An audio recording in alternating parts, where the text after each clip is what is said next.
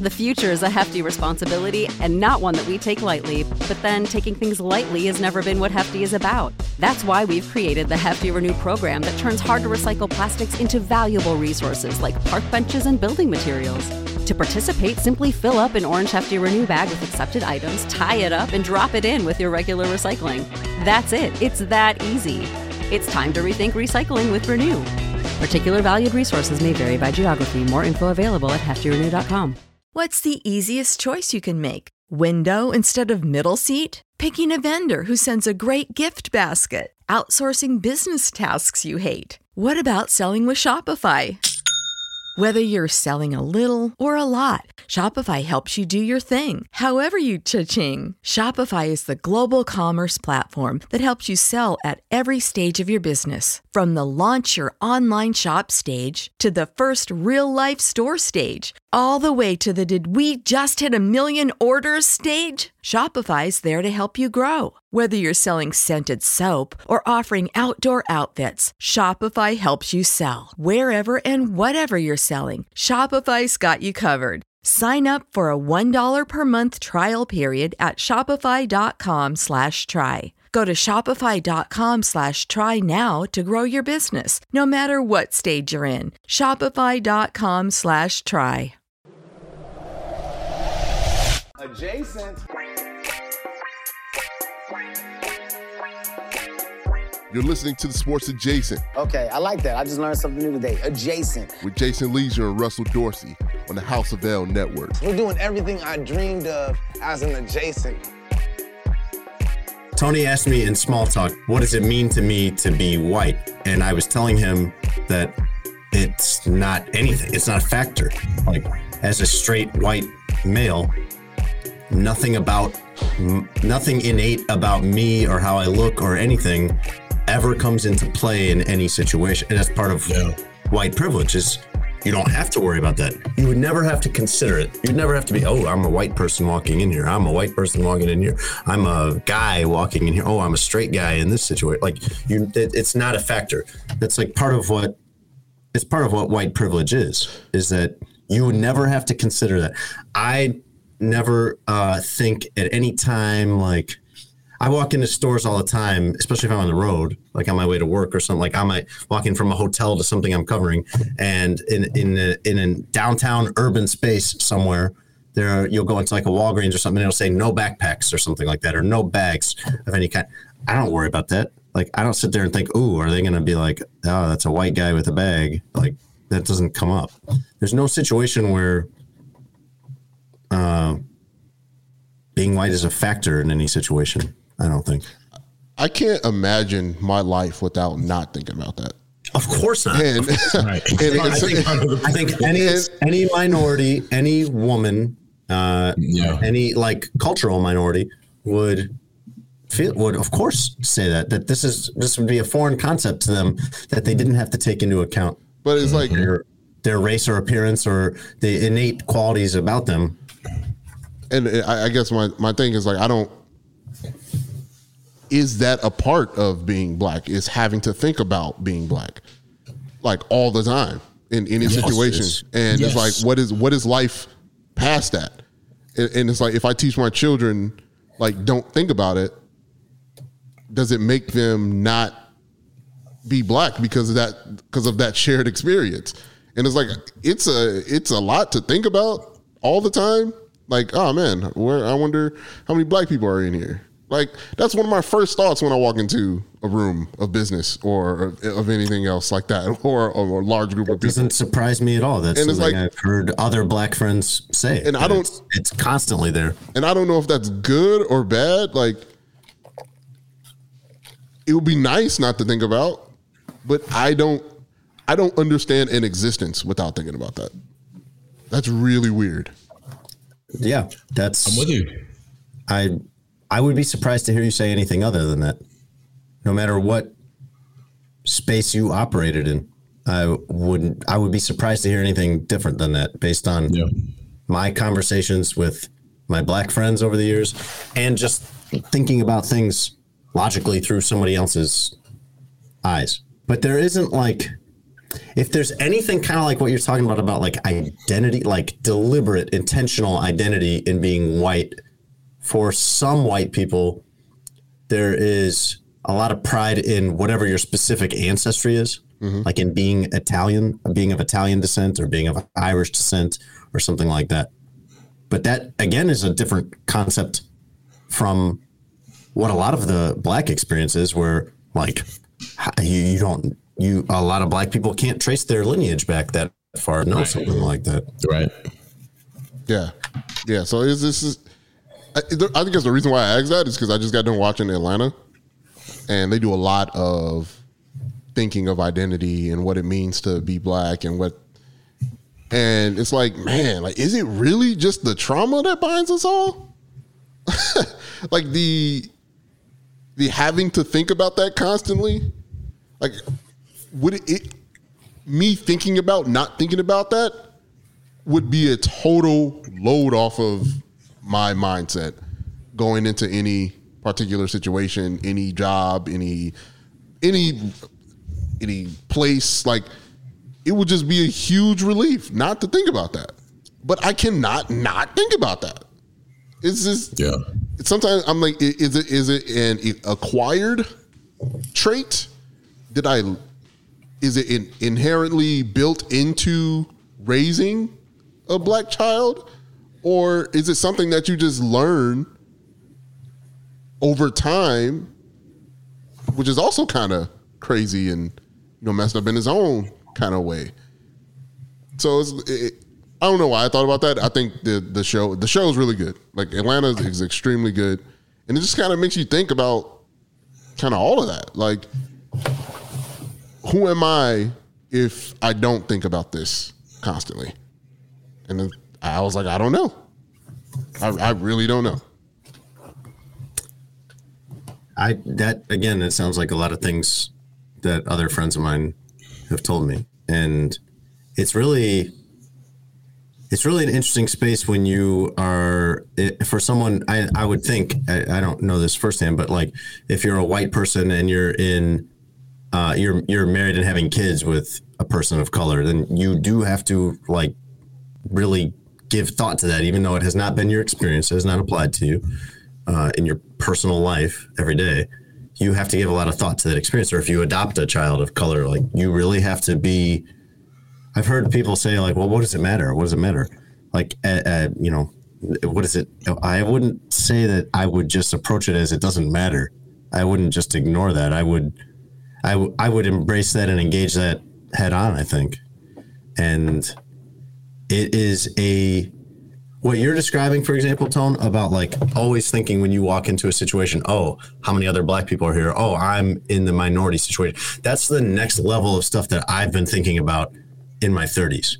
Because we grow up, like, no matter how you grow up, I think you grow up learning about racism. You know something about racism, but you don't necessarily get taught it, or at least I didn't, at that deep of a level.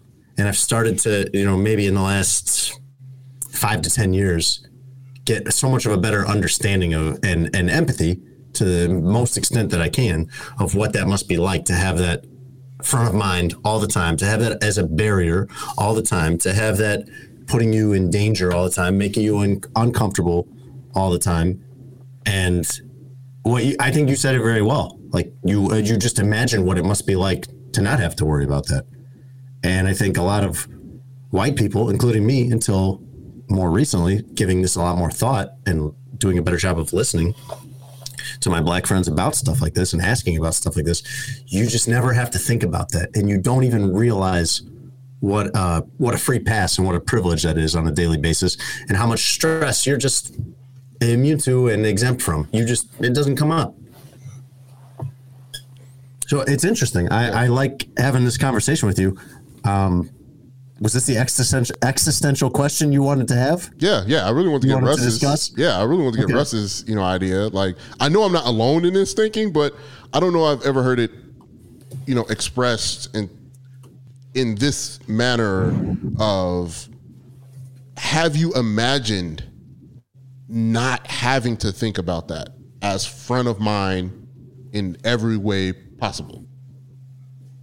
Russ, the floor. imagined it. No, you feel it when like I'm just around other black people, right? Because everybody has a similar experience in the room. So it's not I'm in a room full of white people. Am I the only black person in here? Yes. Like, I know everybody in here has a similar experience. I know everybody's like me. Everybody got the same hair consistency. Everybody has the same complexion. All right, cool. We just chilling. I think that's the only time where you're really allowed to have that thought, because in every other aspect of life, you're not, because people don't look like you. People don't come where you come from. And what you and Jason were talking about in sense of like what connects us, I think the advantage that white people have is you have, I'm Irish and I can be very proud of that, or I'm Italian and I can be very proud of that, or I'm Greek, right? I have long Italian roots that I'm very, very proud of. Right. You have that. People have that because they know you can trace it back. For us, it is right. That is your culture as a person. Like, your heritage is that.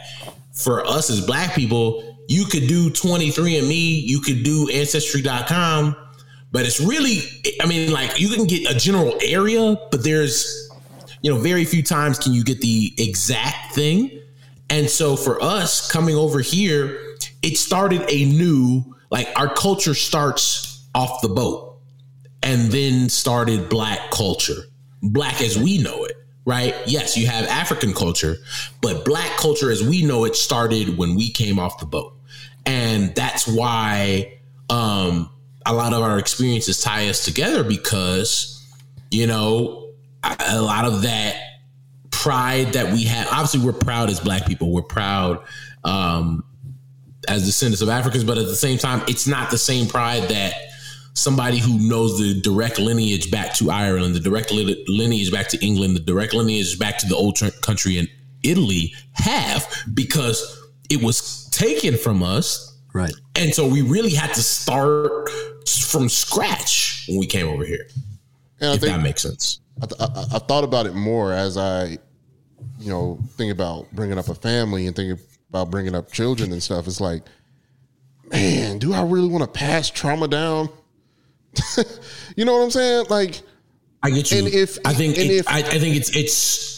is part of our heritage. And that's the thing, is like, I don't have things to pass down in that aspect. Like, of course I have things to pass down and stuff that I've learned and picked up from and all that stuff. But in terms of who we are as a people, essentially what binds us all together is the trauma. And it's like, if I don't pass that down, I'm not going to have a kid that fully understands and embraces what is to be black. But the side effect is weighing them down with the idea of what it means to be black in America. And it's like, it's a messed up choice to have to make. I know what I'm going to have to do, because I can't have my kid being oblivious to how the world works. I mean, that's how you that's how you get shunned by the community. So I can't have that. But also understanding, like, man, I have to do this thing where I have to tell my kid, people are going to think that you're lesser. That sucks. Yeah, but I think it's part of a bigger conversation. I don't think that is the only conversation you have. And there's so much I'm proud of being a black person, being a person of color, where it's like, and I think you paint the picture like that. Like, yes, this is part of who we are as black people, as people of color. This is what we've had to go through. This is what we still go through. At the same time, I'm proud to be who I am. I'm proud to be different. I'm proud to be black. That's how we continue to move this thing forward and continue that pride, is because it's like all that trauma that we talk about as part of our history doesn't keep us down as a people, right? Like that's not it. We could have just been like, oh, well, woe is me. Right. But it's like, no, like I can do anything that somebody else can. And who I am doesn't mean I can't do X, Y, and Z. And so you have to keep the pride as a part of that conversation to push it forward, to be like, no, this is who we are. And we're proud of that. Despite the fact that other people look at us differently, we can continue to have and continue to accomplish great things. Thanks, guys. That was some heavy stuff. I mean, you asked. It was a great question. This is what you get, Russ, is with Tony. It's like, you're either going to get, what are your top 5 favorite bodily functions, which is an actual segment he's pitched once, or what does it mean to be white? Which is a great question and very interesting question, and like a conversation I would love to have with you, man. It's different. That's what being friends with Tony is. That's what the experience is you could have either or both. Like if you sit down with him for a few hours, like you're going to get questions in both categories, and also some thoughts on like, you know, why he's comfortable when he sees squirrels around and why that brings him peace. Things like that. Like the guy is all over the place. It's a thrill ride being friends and trying to have a conversation with Tony Gill. The blessing of Sports Adjacent. Yes. Welcome to Sports Adjacent, by the way. I guess that's going in the show. At least part of it. We were other than Tony, I don't think either Russ or I was expecting that. And you know, hopefully if there's anywhere where we didn't do a great job discussing that, you'll show us some grace. But welcome to Sports Adjacent. I'm Jason Leisure, my co-host Russ Dorsey, and Tony Gill with his potpourri of segment topics and conversation starters.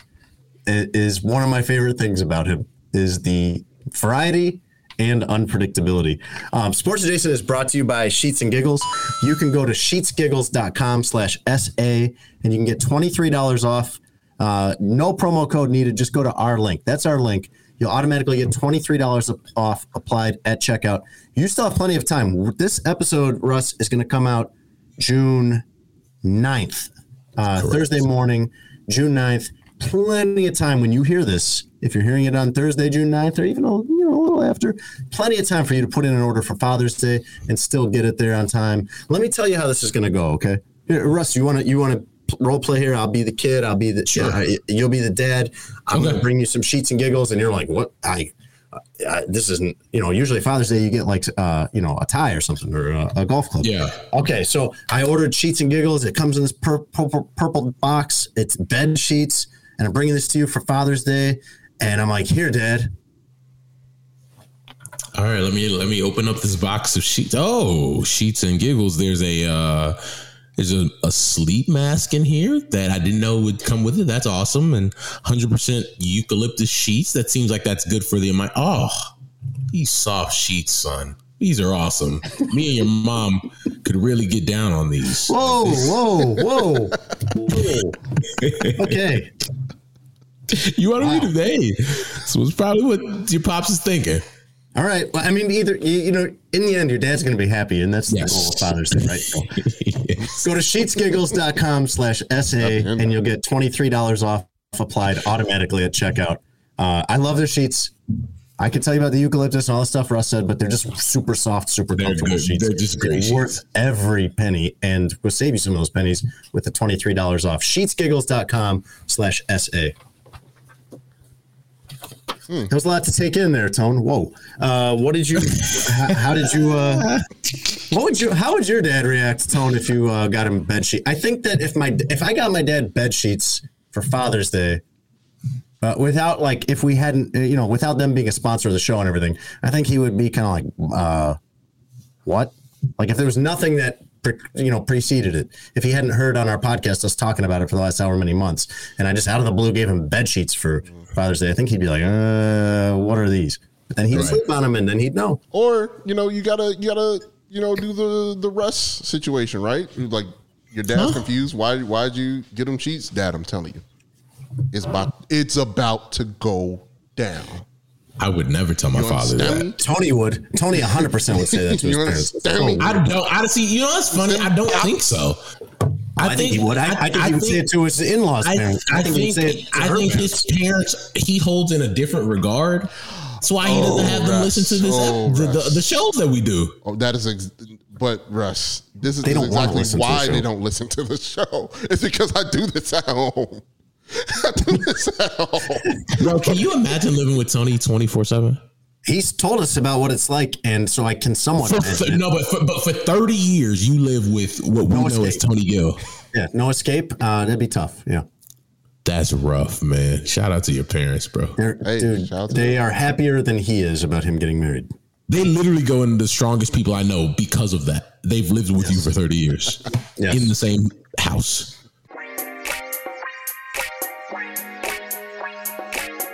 Russ, speaking of relationships, do you remember, was it last week? Yeah, last episode we talked about my brother's dilemma with the dog. Is there an update? Well, there's some clarifications and maybe some of what would be considered an update. The situation overall still in flux, but my brother listened to our discussion of it and was very fascinated. And I got a call today with a few notes, just so you know. Because you guys had some questions during this, and I'm sure the listeners had some questions during this. And so if you missed last week, my brother, kind of in that Russ space of single and dating and everything like that, has a woman that he really likes, but there's a big red flag, a big issue here with the dog. The dog snores very loudly. My brother can't sleep. He told me, and this I didn't know beforehand, the dog sleeps where she sleeps, period. Oh, every night. 365. No. Oh, no. So so I thought this only happened when he was at her place.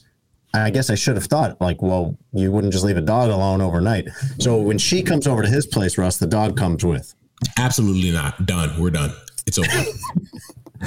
The first time he didn't quite put it that way, but the first time that he was like, wait, your dog's coming over? It was immediately met with, wait, what? You don't like my dog? And yeah, that dog. But see, hey, here's the thing.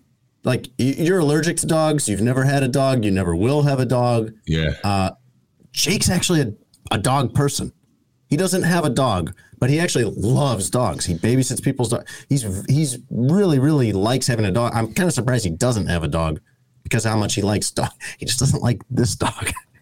I'm with him. I mean, but what if she got the Nancy Reagan? No, it doesn't. Tony. Right, you gonna give that up for a dog? Nancy Reagan in this show, one way or another. You know he won't. Because here's my issue, y'all. You don't just bring your dog unannounced. You don't know what my policy at my apartment is. You don't just bring your bum ass dog to my house. No, you ask first. Hey, out of respect for you, can I bring my dog to your apartment? And like. And then to throw the guilt trip on, oh, you don't like my dog? No, I don't like your bum ass dog. I mean, what if it's the dog? They don't know, Tony. I promise that doesn't matter. Because there's a lot of Nancy Reagan out here with no dog. It gets worse. Oh, no. Oh, yeah. So you had asked about putting it, maybe the dog could be in a separate room. Right. And I think I might have mentioned that they tried to, my brother was much more specific. The dog not only whimpers, but barks if you put it in another room constantly until you let it back in. Which not great, you know, if you live in an apartment building and other people can hear that. Not really. I still haven't gotten to the worst part, Russ. Yes, Tom. No, I was about to say, I mean, this is, you got to consider, right? If this is a long-term thing, you know, the children. She's a bad dog owner. Her dog is totally dependent on her. That dog needs therapy. Dogs aren't supposed to be that dependent on their person. They have personalities. So it's like, you got to think about, could she raise a child? She might be perfectly happy with her relationship with her dog. And she might find someone else that's not my brother who also feels that way and thinks this is all fine. Everybody's very different about their dogs, man. I kind of see her side too of like, if this is how she likes things, I'm not giving up a dog for somebody that I'm dating. That's not enough of a commitment for me to give. So I kind of get it. Obviously, I sided with my brother, and his complaints seem to make a lot of sense. Russ, I still haven't 100% valid. 100% valid. Russ, I still haven't even gotten to the worst part. And please do me a favor, as co-owner of Sports Adjacent LLC, yes, sir. And please be careful what you say into the mic over the next 2 minutes. Okay? Let me mute myself. So you know how dogs will sometimes no, unmute, but just do your best, okay? Do your best. You know how dogs sometimes will get triggered by some noise that they hear, maybe if they hear a squeak or something like that. This dog in particular gets set off and starts going berserk if it hears any kind of kissing noise.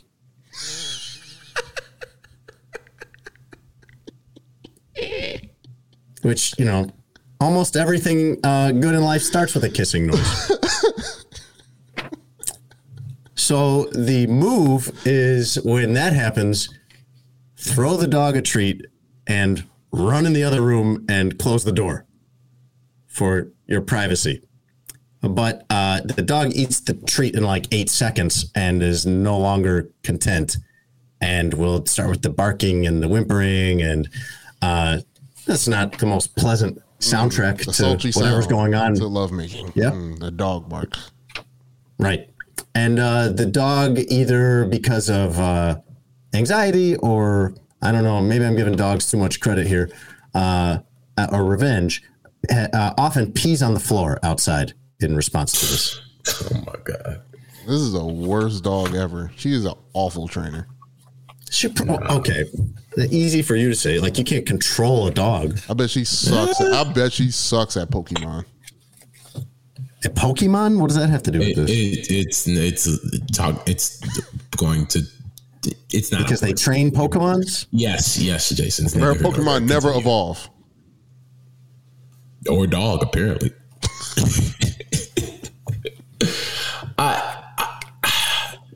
Russ, you okay?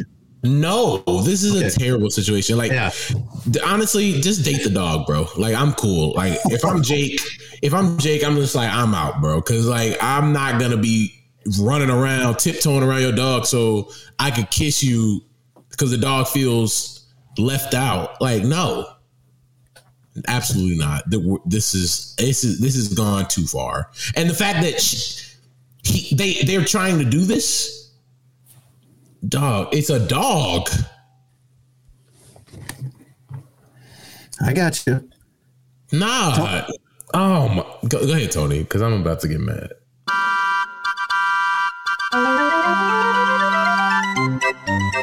Now it's time for a Chicago Bears segment we call This is fine. I'm okay with the events that are unfolding currently. Everything's fine. That's okay. Things are going to be okay. I don't think that's what Russ meant by go ahead, Tony, but okay. Everything's fine is our regular segment where we check in on everything being just totally fine with the Chicago Bears. Akeem Hicks, you remember him, Russ? I do. Remember Akeem Hicks? I do. Very popular Bear. He went to Tampa in the offseason, said there was no consideration given to coming back to the Bears. Not clear really if that was his choice or their choice or mutual. Regardless, I don't see why he would have wanted to come back to the Bears at this point in his career. He gave his first press conference in Tampa this week as part of the Bucs, talking about being with Tom Brady, who he played with in New England before. And he said when he first came into the league, his first two quarterbacks were Drew Brees and Tom Brady. And then he said, when I went to Chicago, my quarterbacks were not exactly Tom Brady or Drew Brees. Would you like to hear the quarterbacks who started for the Bears during Akeem Hicks' 6 seasons? Let me get my Tums real quick because my stomach is going to be upset. Just let me know if any of these sound like a Tom Brady or Drew Brees type player. Brian Hoyer, Jay Cutler, Matt Barkley, Mike Glennon, Mitch Trubisky, Chase Daniel, Nick Foles, Andy Dalton, and the TBD Justin Fields. They had a Tom Brady backup in there and Brian Hoyer, but that's about it. That might be the closest they got, yes. That's awful. Tony, did you have any more thoughts about the dog situation? Is there any deal breaker for you? Let's say you're, you have found someone perfect, obviously, so this is purely hypothetical, but let's say you find someone perfect, but they're like, they've got, like for me, I think if they were a smoker, I just don't think I could do it. Or if they had a cat, I'm badly allergic to cats, like in Russ's case. I think this is where where the rubber meets the road. How much does this person like you? How much this person, want to be with you? right? Is there a compromise that can be made? Can they see how unreasonable this situation is and can be? And if they don't, then an ultimatum needs to be had, right? It's like, look, I tried to compromise. I tried to get you to understand what the issues are. If you are blazing through those road signs, we got to make a decision. It's got to be me or the dog. I think it's going to be the dog, given that we're talking about this for a second straight episode. Make out with your dog, which she probably does anyway, because she seems like that type. Whoa, you don't even know this person. Jeez. She seems like she's the type to let her dog lick her in the mouth. Come on, let's be serious here. Inside the mouth or around the mouth? You know how they are, Tony. The dog loving people. They let the dog get up in there a little bit. It's because here's my thing: if the dog licks you on the lips, it might as well be in the mouth. Because what's the difference? Man, open mouth. Man. To me, on the mouth, you might as well open it up. I don't want to be licked by an animal of any kind. We have dogs, and I like our dogs, but I have no desire to be licked. I mean, there's a certain level of understanding with the animal, right? That's how they show love. No, they lick. Absolutely not. You obviously say, hey, I don't like to be licked in my face, and they understand. Like, hey, you lick my hand. They absolutely do not understand. Okay. They do. It depends on how you train the dog. It's like, hey, you can lick my hand. That's fine. That's how they show affection, is by licking. So a certain degree of licking. Bro, I've seen so many people, and I wouldn't just say this willy-nilly if I haven't seen ample examples, but like people getting, and then the dog like licks them all up in the mouth and stuff, in the face, and then like they let it happen, bro. They don't turn their face away. They let it happen.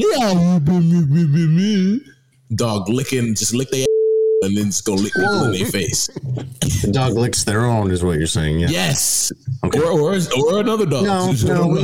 Okay, yes, that's fine too. Yeah. Tony, what's the sound effect you were making? Is that the person or the dog? No, the person. They're just getting in there. Let me hear it again.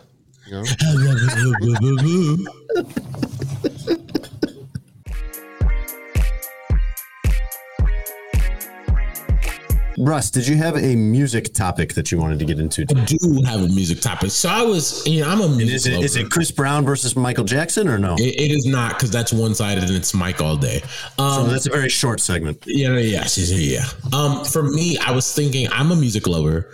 And I tell people all the time, like, I love music more than I love sports, which for people that know me is like, oh my God, that's crazy. But it's like, I love music so much.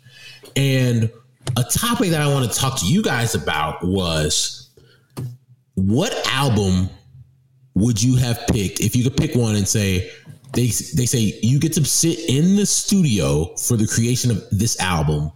What album would you pick and why? Any Kanye album. Literally any Kanye. I need you to be more specific. Oh man. My Beautiful Dark Twisted Fantasy. And this is the same reason why I just like that one, because sonically is great.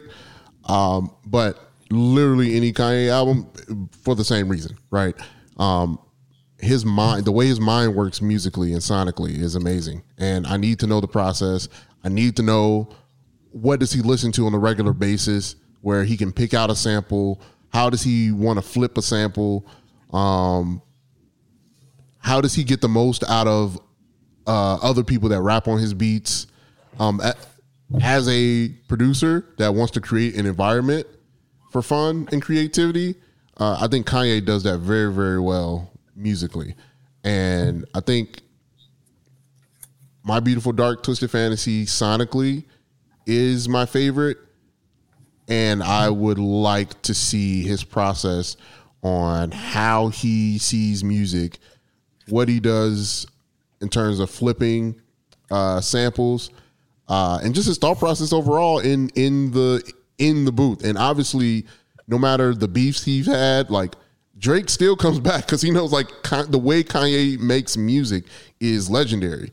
So yeah, like, it would be that album, but literally any Kanye album, I would want to see how he does it. And Obviously, his older stuff is better than his newer stuff, but he's going to give you some stuff to listen to, right? Like, you may not like his verses or anything, but musically, sonically, he's going to give you heat. And that's something without a doubt. He's going to give you something that you're going to want to, you know, bang in the car. So, yeah, it's definitely any kind of album, but if I had to pick one, it'd probably be My Beautiful Dark Twisted Fantasy. I agree with you, Tone, in the sense that like it would be fascinating to watch him work at any point in his career, and for very different reasons at different points.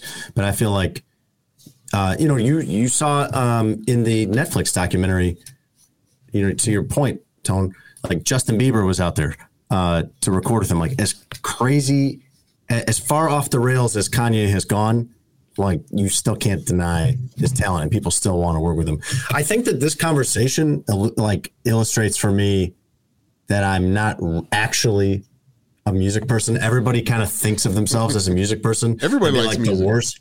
Exactly. That'd be like the worst first date question to be like, so do you like music? I mean, you might as well be like, do you like things?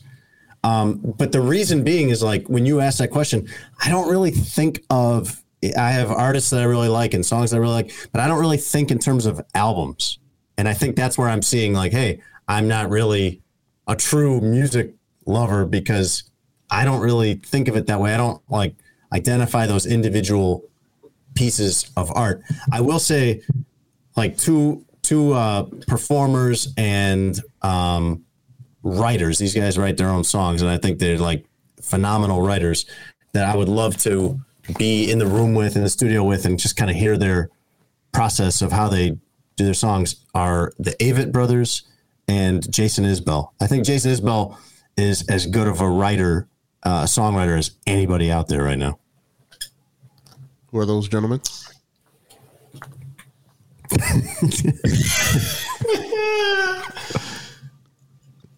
You don't know who those people are at all? Have you ever heard of those people? No. Russ? I've heard of them. You've heard of both of them. Okay. But I'm also a music lover fan. So I have three. Sony, you can go to your local library and check out a CD of one of those people. I'm not doing this with y'all today. I chose 3 albums that if I got to sit in the studio and hear their creation, it would be a life-changing experience. First and foremost, Songs in the Key of Life, Stevie Wonder. To me, one of the greatest albums ever created. If you look at the track list of the songs on there, a good 80% of those went number 1. So fantastic. Album number 2, Purple Rain. Sitting in the studio with Prince and seeing why he picked the instruments that he did, how he wanted to arrange the music, and the fact that he was going to play the instruments himself. Same thing with Stevie. I think to get in the mind of the ultimate musician, somebody who's like, yeah, I'll sing it, but I also have to play it. And if you're going to play it, this is how you need to play it. Last but not least, Thriller. Sit in the studio with Michael and Quincy Jones and really see how they put together Thriller, the album that made Mike into a icon, is something for me that I think is so cool. And I know this is different from what we talk about usually on the show, but it's just like thinking about how I think of music, and it's part of my thing. And even Jason, you say I don't think I'm a music person like that, is because I like to see how other people think about music. Because to me, I listen to music doing everything: writing, running, working out, in the background. Like it's such a big part of my brain. And you know, my mom's from Detroit, so growing up listening to a lot of Motown, like. And then keeping that with me, and growing up in church, you get a lot of that. Like, oh, I love music for that reason too. You grew up singing. It was gonna be the thing, and we're gonna talk about this at some point. Like, what you would do if you weren't doing this job. Like, my brother, I think I told my brother this. I don't know if a ton of people know, but like, if I didn't go into like sports writing, I would have tried to go to Berkeley, the music school, learn how to songwrite and like sing as a career. And so like that's where my like love of music comes from. So it's it's such a big part of me. I always think of it and ask people like, what does music mean to you? Because it means so much. There's so many different things to different people. What you would have been, I really like music, like what you describe about listening to music all the time. That's me too. I just realize when I have these conversations with people, I realize there's a difference between how I appreciate music and how other people do, because I just don't have individual albums that really stand out in my head. And by the way, they did a documentary on the Avett brothers, and a documentary is like controlled. There's always so much that they don't show you that goes on and you don't get to see. But they did like inside the studio with them working on one of their albums, and it was really interesting. And I just think it'd be interesting to be able to witness anybody working at their craft at the top of their game like that. But like you mentioned Prince, for example. If you ask me, do I like Prince? I'd be like, yeah, sure. Like I'll listen to Prince. If you ask me what's your favorite Prince album, I'm like, I don't know. And he had this famous performance, this halftime performance at the Super Bowl. And I covered that Super Bowl when I was like 22 or 23, and I saw it live and had zero appreciation of what it was. I mean, I enjoyed it and everything, but I didn't have any grasp of like, this is an all-time legendary Super Bowl halftime performance or anything like that. When you say, Russ, that you think you would have gone into singing as your other career, like what kind of artist would you envision yourself being?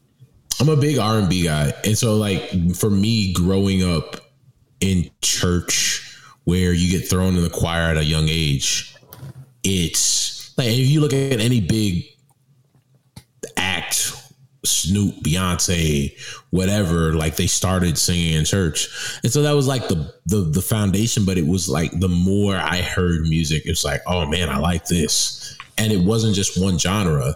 It was obviously I love R&B, and that would have been the lane that I went into.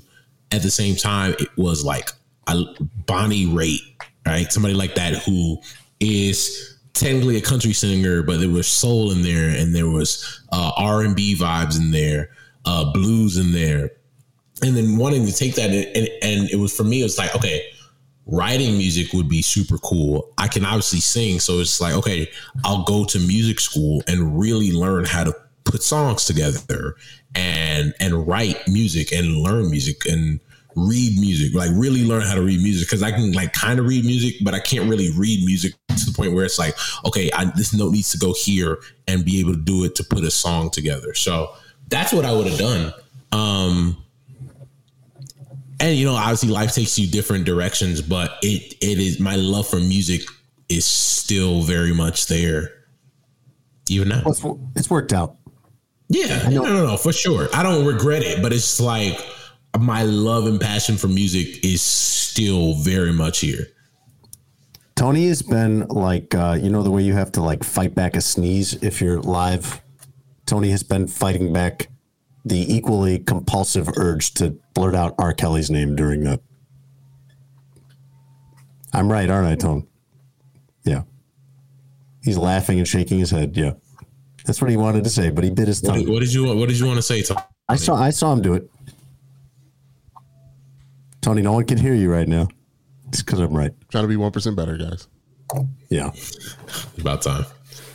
Russ, what's like an album or an artist that you would play in your apartment by yourself, like just to enjoy and just listen to, doing nothing else, just listening to the music that we would, but hold on, second part of the question I'm going to do, that we would not expect, that we would be kind of stunned to hear that you like to turn up some John Mayer and croon in your apartment.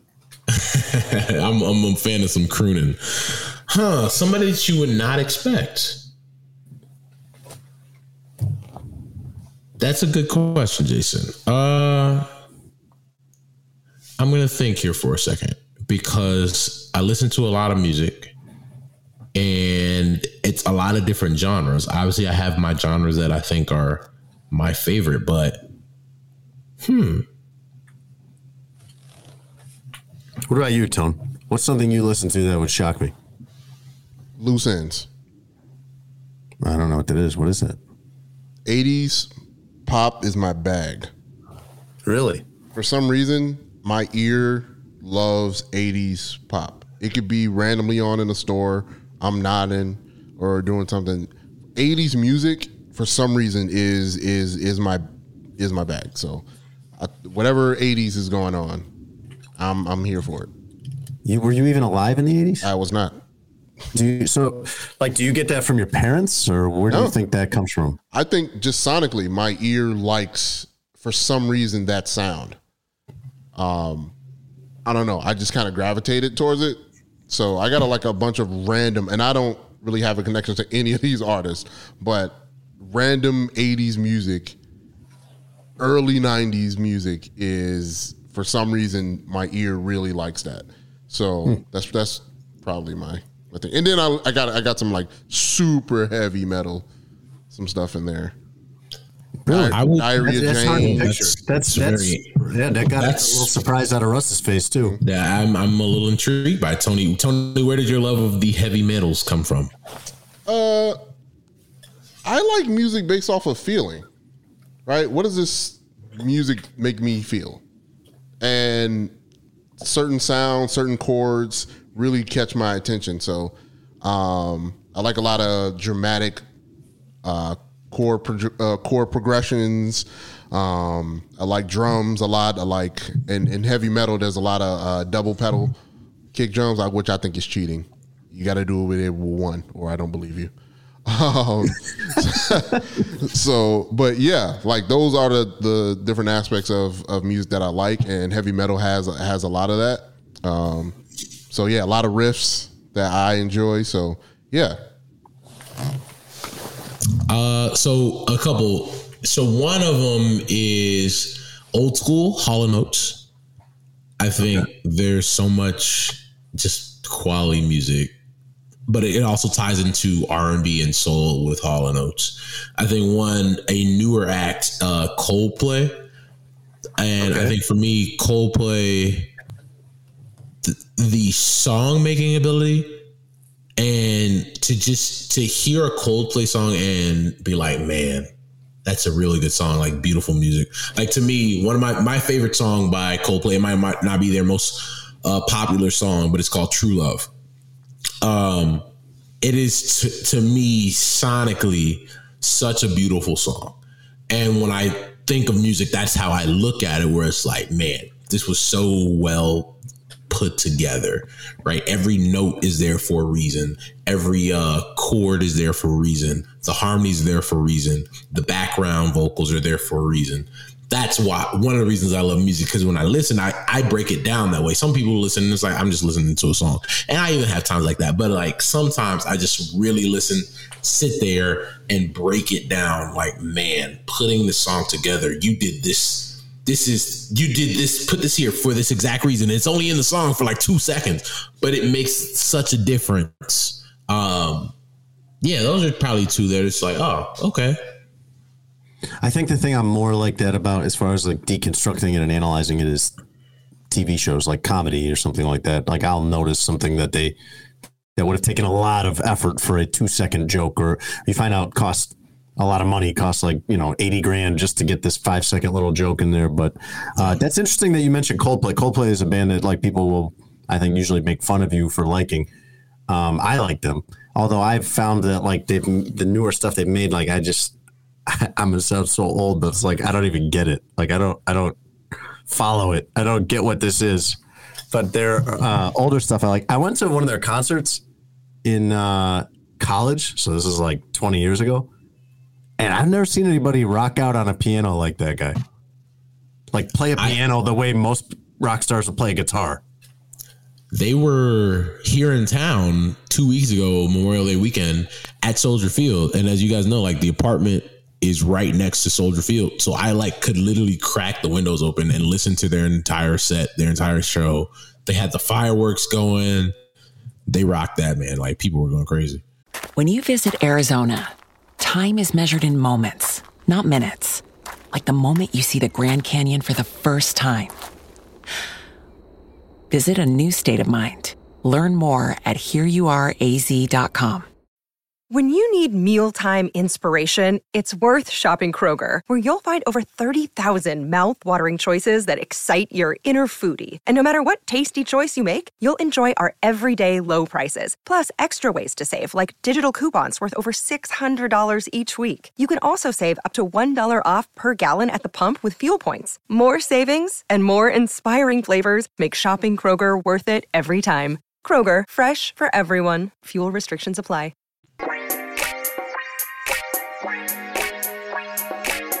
All right, you want to do bullshit? Yeah. This is bullshit. Time to call out the world's hypocrisies with bullshit. High quality bullshit. World class designer bullshit. To be sure. Bullshit. Presented by Sheets and Giggles. They just say whatever they think will interest the audience or make it appear that they know what they're talking about. And what comes out is bullshit. Do you remember when we had Chris Cody on, Russ? And this is before Sheets and Giggles was a sponsor of us, but they were a sponsor of him. And he got the promo code wrong, and he also referred to them as and Giggles instead of... Yes, he did. Yeah.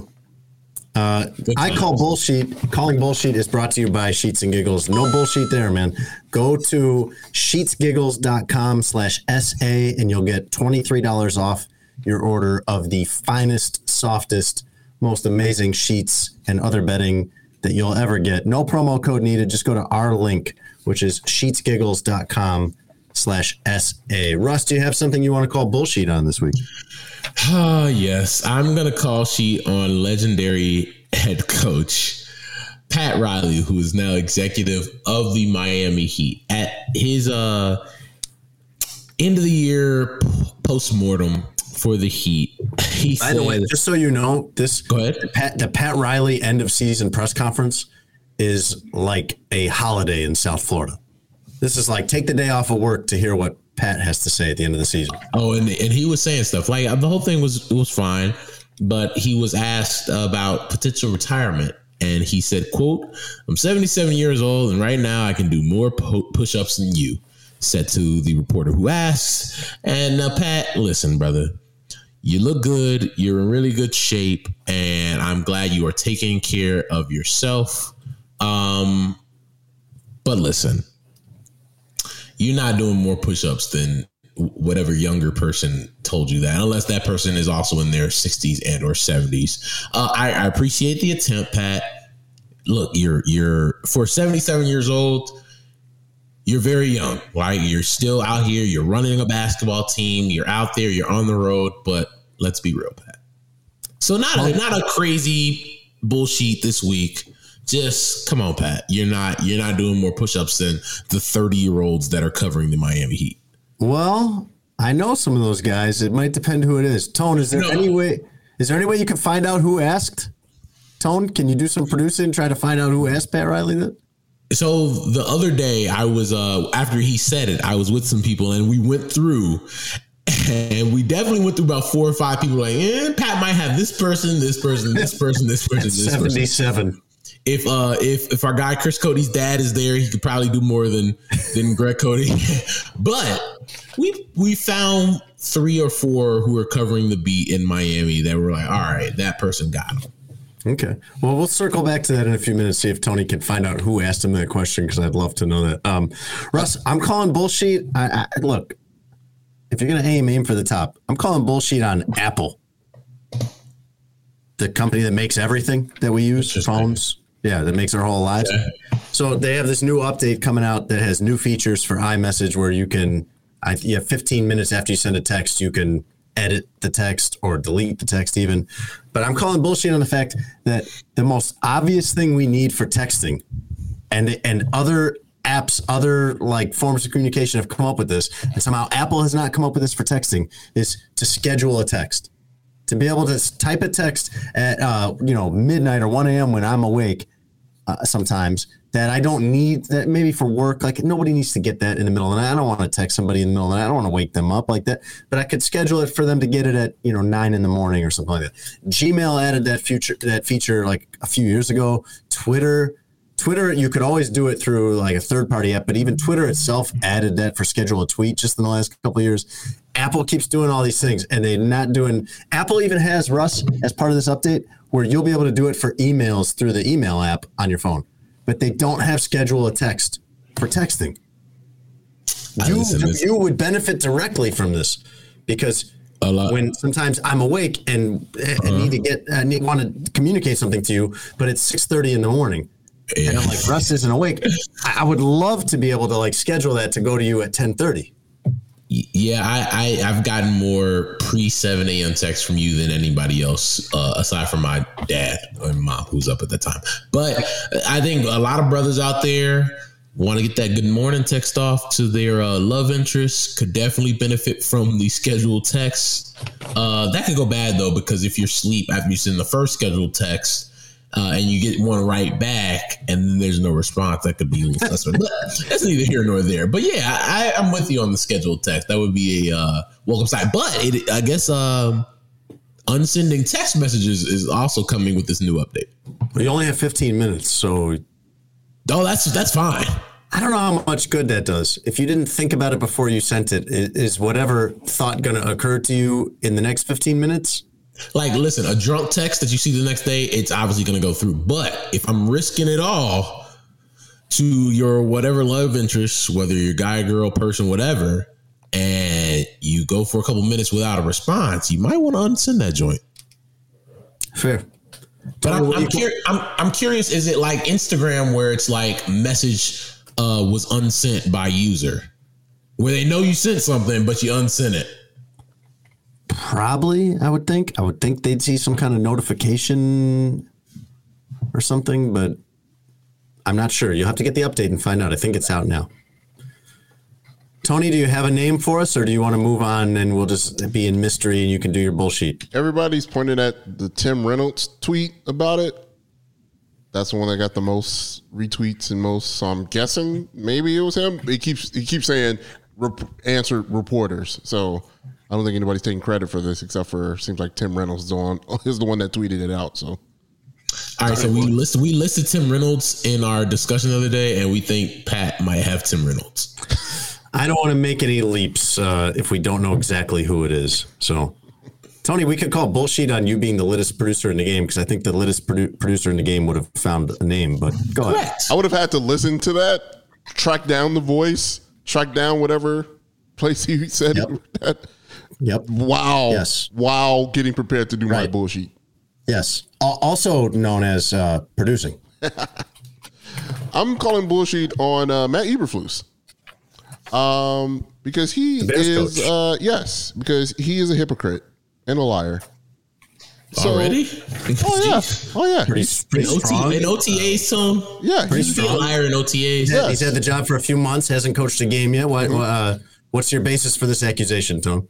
So, if you don't know, the Bears have been reprimanded by the NFL for having a padded practice when they weren't supposed to. Having contact in practice. They lost. They had to have an OTA day scrubbed because of it. That was the penalty. So, Matt Eberflus, head coach, football guy, you require a no tolerance rule for fighting. You're going to clean up the mistakes of the players in this organization. That players must follow the rules and be on time, as in the example made by Jalen Johnson, who was put on the second team. But yet you didn't follow the rules, sir. You know the rules. You know what the NFL required, and you chose not to follow them. So I'm calling bullshit on you, sir. Follow the rules. You want your players to follow the rules? That's a great example there, sir. Head coach, leader, captain, guy. So yeah, get your own house in order before you come sweeping around mine, huh? How about that? Get the beam out of your eye before you look at the speck in mine, my good sir. So yeah, how am I supposed to follow a hypocrite? How am I supposed to follow a liar? Right? He's telling me to come on the time and follow the rules, and he didn't follow the rules. So, what if a player knew that they weren't supposed to be doing that? How are you supposed to tell your coach that? You're putting your players in a bad position where they know they weren't supposed to be doing it. And that's why you got snitched on. Nobody in that locker room trusts you. This is day one of the downfall of Matt Eberflus. Oh my God! I knew when he said a liar, I knew it was going to be an over exaggeration, but he's taking it off the rails. He really hit the gas at the end of that one. I agree with the premise of there is way too often a problem with coaches where they demand discipline and perfection out of their players and then do not show any of that or often have lapses in that themselves. But Russ, we should have Tony go first in this because then we can just call bullshit on his bullshit the whole time. Because yes, Tone, I kind of agree with the premise, but I'm calling bullshit on the fact that most of your rage is because you don't like this guy. And you didn't like him from the day his name came up. True. You've been against this guy for I don't know what reason. Facts. From the first time you ever heard his name. No. I gave him a shot. This guy. I gave him a shot when I heard his name. And then he started talking. And then I was like, all right, I'm going to head out. Okay. Russ, do you know the last coach to violate this rule, by the way, and lose an OTA? Was it Matt Nagy? It was Urban Meyer. Good company. Good company. Football genius Urban Meyer. Sheets and Giggles sponsors I Call Bullshit. You can go to sheetsgiggles.com/SA and you will automatically get $23 off your order of luxurious, soft, 100% eucalyptus sheets and other bedding. Sheetsgiggles.com/SA. Great gift for Father's Day.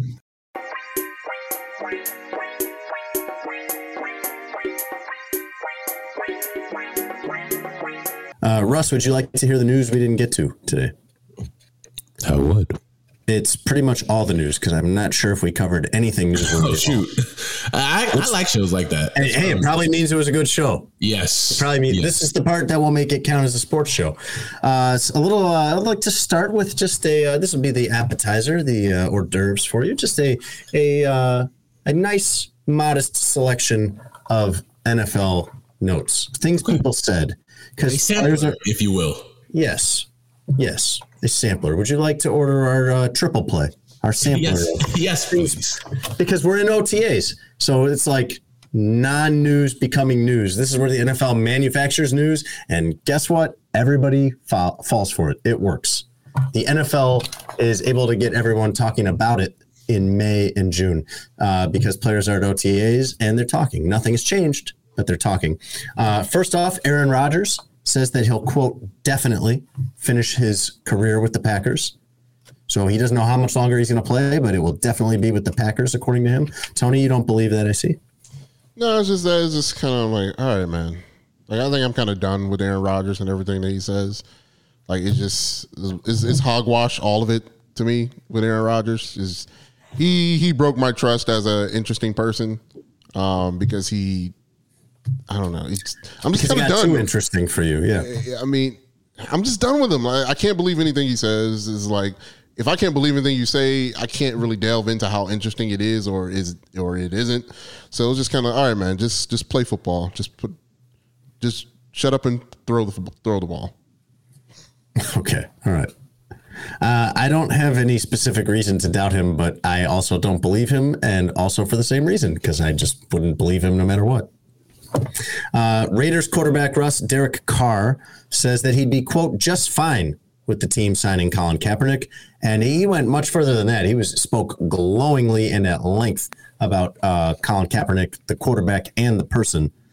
Do you believe that Derek Carr would be very happy to have Colin Kaepernick with the Raiders? Sure. Yeah. I rock with Derek Carr now, by the way. But I mean, like, look, he's not one from a football standpoint. It's like, I'm not competing with this dude. Like, sure. Like, it's nice that it's somebody that's going to be in the quarterback room with you all the time. Somebody you can bounce ideas off of. And if the guy's a good person, cool. And Derek Carr he's all about being a good person. And if he feels somebody is, there you go. He learned his lesson from the previous instance where his offensive line didn't like his take on kneeling for the flag, and they let him get rocked. So he learned his lesson. Better say the right stuff about Cap. It's neither here nor there. Go ahead, Jason. He might also mean it. It's also possible that he genuinely likes the guy and enjoyed. Yeah. He also could learn, and good for learning. So Aaron Rodgers says he's going to definitely play the rest of his career with the Packers. Derek Carr says he's just fine with Colin Kaepernick. And Cam Newton says basically everything else. Cam Newton was on the Pivot podcast and had all kinds of thoughts, said that he put himself in a, quote, bleeped up situation with Carolina, where he was the second time around, where he was never going to have a chance to be successful because of, he signed on a Thursday and he's playing on a Sunday and starting next week and whatever else. Says that in 2020, when he was with the Patriots, he was still learning the offense 7 or 8 weeks in, which I know they had an abbreviated training camp and it was a weird year, but I'm not quite sure what credible explanation there could be for that. Let's hear some more from Cam Newton, Tone. And now, Tony Gill reads.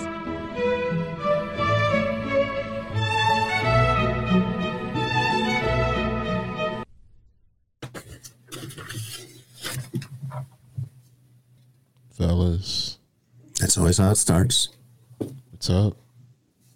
It always starts with fellas, and it always starts very slowly. And with cricket glasses. Yeah, I'm just watching the clock tick here. Back in the business. Let's go. Tony Gill with glasses. About to read you something. Feel me? Understand me? Let's go. Can he hear us right now? Who, Tony Gill? He left. No, this is Tony Gill with glasses. Okay. That answers my question. Cam Newton. Before I sit up here and allow the narrative to be made that Cam ain't got it no more, Cam is taking full responsibility and saying Cam put himself in a bleeped up situation, which then had a ricochet effect. A what? You got to be kidding me. Come on, you know that. Try again. Wait, who? This is Tony Gill back again. You want Tony Gill glasses again? Okay. All right. No, it's fine. That ricochet effect was that it made everyone else believe that Cam couldn't play anymore. He says he should still be a starter, that he's one of the best 32. Do you agree, Russ? No, and I might stab Tony Gill with glasses next time I see him. Well, if you don't think that Cam Newton should be a starter, we'll ignore the threat in there. Cam Newton would say, quote, "Then you're a damn fool." He also went on and he sort of backed off the thing he said in April about how women should know how to cook and know when to be quiet. Let me ask you this. You've not been on hand for any of the Colin Kaepernick workouts. You might have seen clips here and there. Colin Kaepernick would be, to us who have not held a workout for him, kind of a mystery. You can have your opinion on how you think he would fare after, 5 years out and at age 35 or something like that. But you don't really know. You have a little more body of work on Cam Newton because you've seen it on TV. Right now, knowing only what you know, Russ Dorsey, as a football watcher and not an executive, not anyone that could put either of these guys through a workout, would you sign Kaepernick or Cam Newton?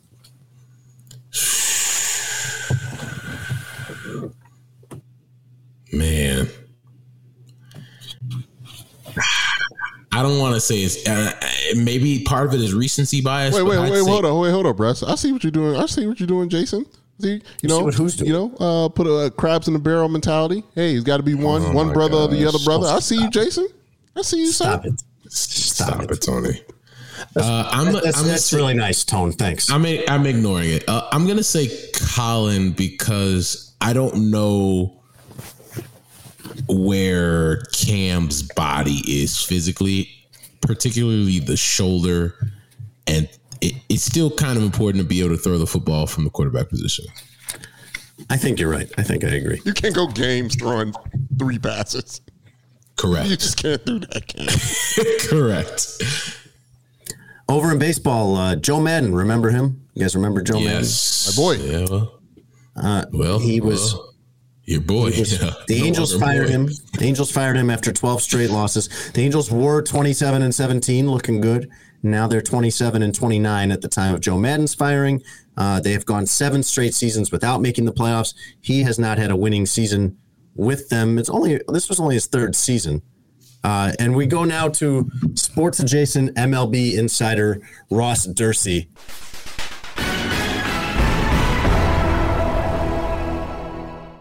Right move or no? You after 12 straight losses, you got to do something. Is it his fault? No. Like they've been 2 managers now fired within a week of each other. Joe Girardi with the Phillies first, and now Joe Madden. Look, the big deal was you had the best player in the world, Mike Trout, have the worst slump of his career over that 2-week span, and then they lost 12 games. Like it's not just a coincidence that happens. Do you need a new voice? Yeah, because I think in baseball, opposed to football or whatever, there's 4 months left to try to salvage your season, and it can still happen. I do think that the Angels have not been to the postseason since 2012. They've underperformed. They have a star-studded roster with a lot of players who are capable of being a top players in the world, including the best player of a generation in Mike Trout, last year's MVP in Shohei Ohtani. You got Taylor Ward, who is a former first-round pick that has been playing like a top 10 player in the world. Anthony Rendon, that when he's healthy is one of the best players in baseball, but he hasn't been healthy. Like, they have a roster capable of reaching the postseason, but they've just underperformed. That's not Joe Madden's fault. But at the same time, we've seen it in every sport. Like, coaches, managers, you're the scapegoat at the end of the day. You're the figurehead. And when those guys don't perform, your head rolls. Tony, I know you're turning your face up because that's your boy. And it doesn't sound good. Like, I get it, but that's what happens. Also, because here's the thing, you don't fire him and now you've lost 20 games in a row. Now what? Oh, I know who to now your season's sunk. Your season's done, right? So you could you try to salvage the rest of your season and hoping a new voice sparks guys and but like at the end of the day, like, look, it's unfortunate. It's not always fair. It's not all Joe's fault, but at the same time, like you couldn't just let that continue. Same thing with the Phillies. They underperformed and that, they saw their manager get fired. Here's my thing. It's Mike Trout. It's Mike Trout's fault.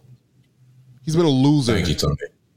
His entire professional life. I'm not listening to the rest of this. He is a loser. No, he's supposed to be the best player of a generation. To me as a journalist in our in baseball. Mike Trout sets the standard. Mike Trout is the leader of that team. Mike Trout has not won. It is Mike Trout's fault. He needs to come to fire. I understand one coach, right? Fire Mike Trout. Multiple coaches. Multiple coaches. Come on, it's on you, my guy. This is on you. Do you want to be a winner or not, Tony, my guy? Shut up, Tony. Shut up. Tony, that's all I'm saying. I'm muting Tony. I don't want to hear. But we have to. Yeah, we do, because that's idiotic. No, don't mute him. He's done. No, F him. No, Jason, no, because we enable this behavior, and he continues to talk. Well, here's what he does that is just incenses me.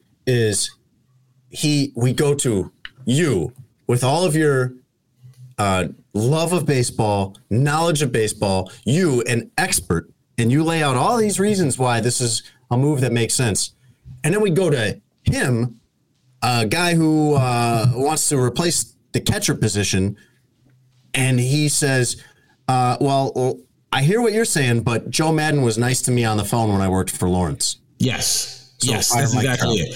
He's the best player. The basis of his argument is that best player this is what he does about everything. Ever seen. This is what he does about everything. Is like, I know, if someone was cool to me and nice to me, out of those two, then I will defend them till the very end, no matter what wrong things they do or how much losing they do. He thinks like he loves Tim Floyd because Tim Floyd was cool to him. And Jim Boylan. I don't love Tim Floyd. I love Jim Boylan.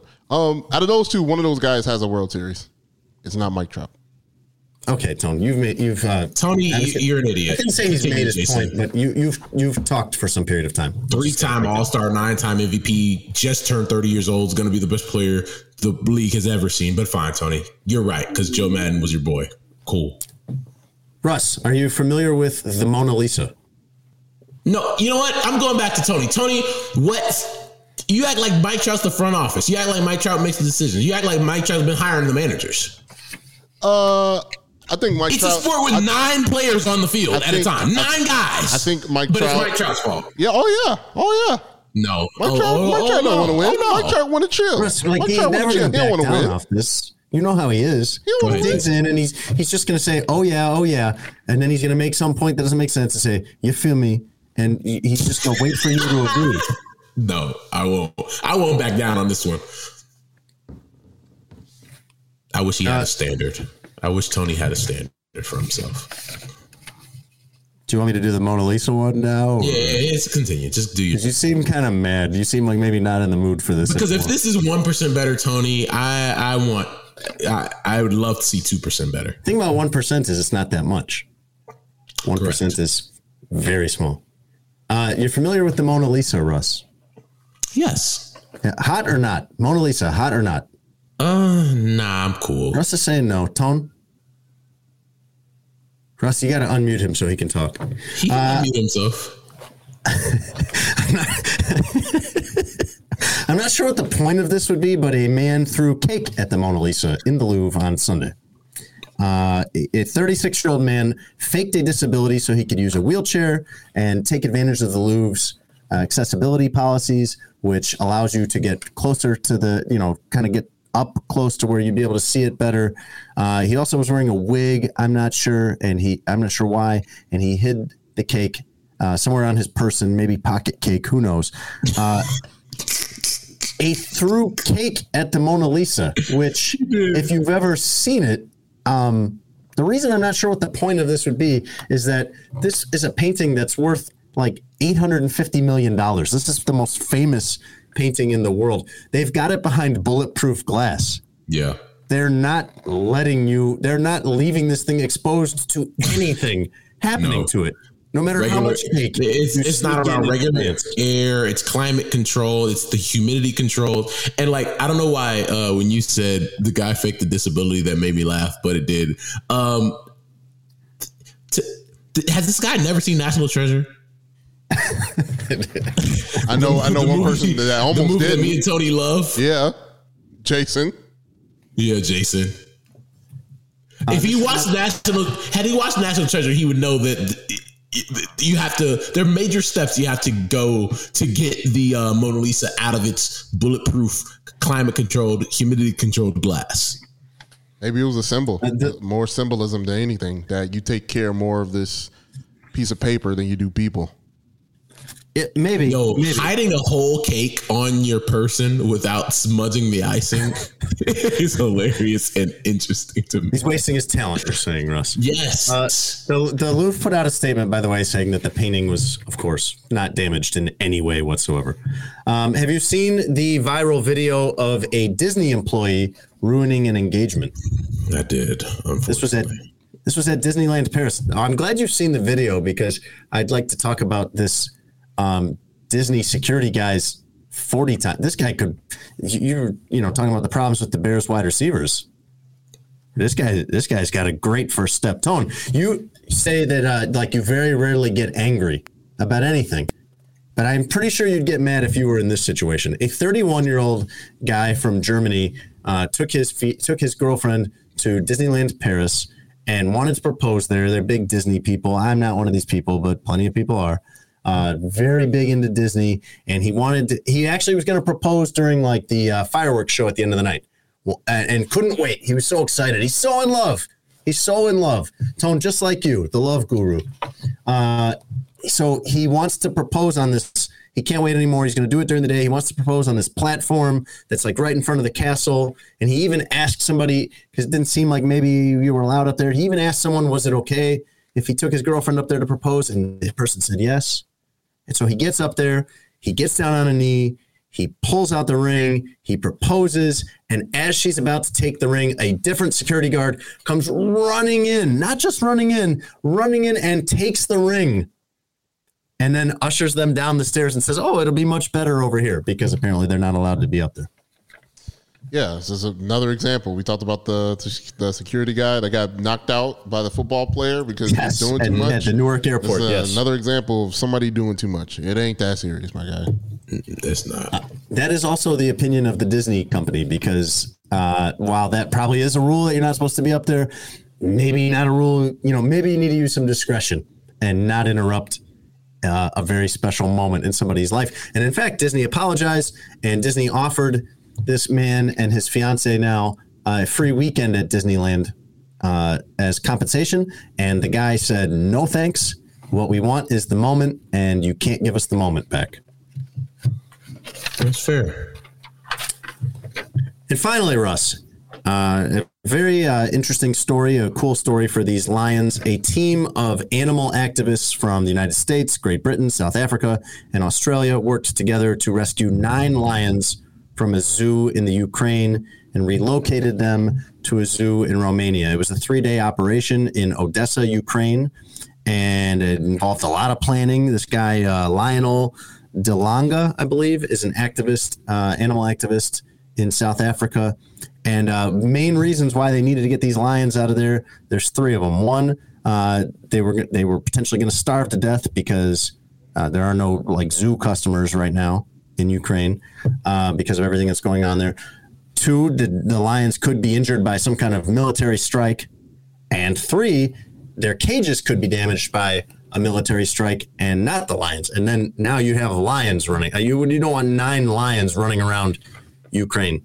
So a very nice effort by these people. The biggest lion of the 9 that they were able to rescue and transport weighed 550 pounds. All right. That is. Russ, are you risking your life going into an active war zone to rescue lions from a zoo? Oh, I'm not rescuing much of anything in an active war zone. No. Okay. Just so we know. Tony looks like he's choking on something there. Or having a gas pain or acid reflux. Tony, are you eating during the show? One of those things. No, his voice is just a little dry. This, you know what? It's like this is a lot like parenting. In fact, often this reminds me of parenting, the things we have to do on the show with you. Maybe easier. Parenting your kids is probably easier. Well, because we did this thing where you're like, all right, we'll mute you. And he's like, perfect. Now I can eat this Caesar salad and wash it down with this ice cream and slurp yogurt. Yeah, slurp up some soup or something. And it's just like with your kids where you're like, all right, fine, go to your room. And then you remember like, oh, all the fun things they love are in their room. This is not a punishment. Punishment. That's our life. That's our life here. Yes, absolutely. We're running a business. Or at least we say we are. We pay. Yes, we do. As I realize every month when I look at the account. I want to thank everybody for listening to this week's episode of Sports Adjacent, episode number 66. As always, make sure you're supporting our great sponsor, Sheets and Giggles. When I say this is an excellent partnership, it truly is, and we appreciate them helping our listeners out. We appreciate our listeners helping them out. Go to sheetsgiggles.com/SA to get $23 off your next order of fantastic sheets, quilts, comforters, throw blankets, whatever you want. They got it. And it's really, and we don't just say it, like we have them. I've purchased sheets myself. They are high quality, the best sheets I've ever slept on. You get a really great night's sleep. Courtesy of Sheets and Giggles. So sheetsgiggles.com/SA to get 23% off your next order. You guys have been doing a great job watching the clips on Twitter and social, sharing the podcast, listening to the podcast. Continue to do that. Tell somebody new about this podcast you like listening to. If you're on a long drive, I know, gas prices are up. So making the most of your time in the car, listen to the podcast. If you're at a barbecue, you're doing something, put us on in the background. We have really good content for background evergreen episodes. So if you missed the episode, you can go back and listen. We have stuff that you can listen to and still enjoy. Apple Music, Spotify, Stitcher, wherever you find your audio content. Gentlemen, anything before I let the fine folks go? Russ, what's the most you've paid to fill up your tank during this? Not the per gallon, but the total. Bro, literally last week I paid for the most for gas I've ever paid. And I went outside of the city because I'm not going to buy gas. It's an extra $1 in the city. Yes. I went out to the burbs when I went to go to my barber to get my beard lined up. I paid $80 even to fill up my tank 2 days ago.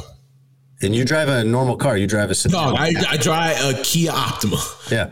I drive a sedan too, and I paid $88 the other day total. It's getting crazy out here, man.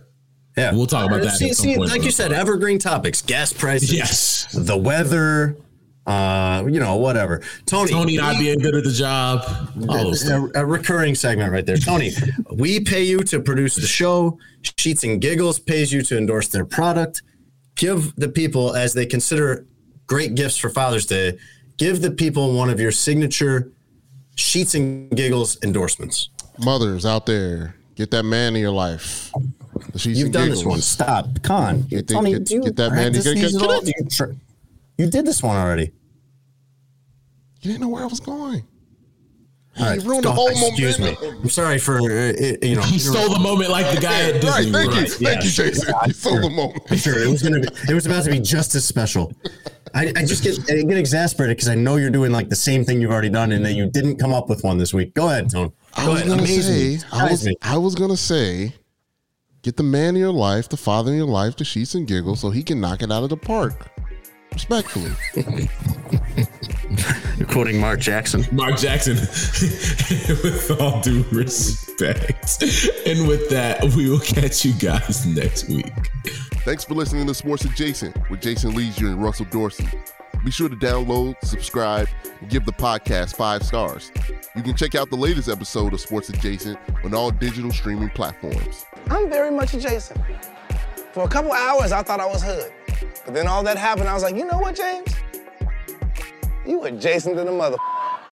When you need mealtime inspiration, it's worth shopping Kroger, where you'll find over 30,000 mouth-watering choices that excite your inner foodie. And no matter what tasty choice you make, you'll enjoy our everyday low prices, plus extra ways to save, like digital coupons worth over $600 each week. You can also save up to $1 off per gallon at the pump with fuel points. More savings and more inspiring flavors make shopping Kroger worth it every time. Kroger, fresh for everyone. Fuel restrictions apply.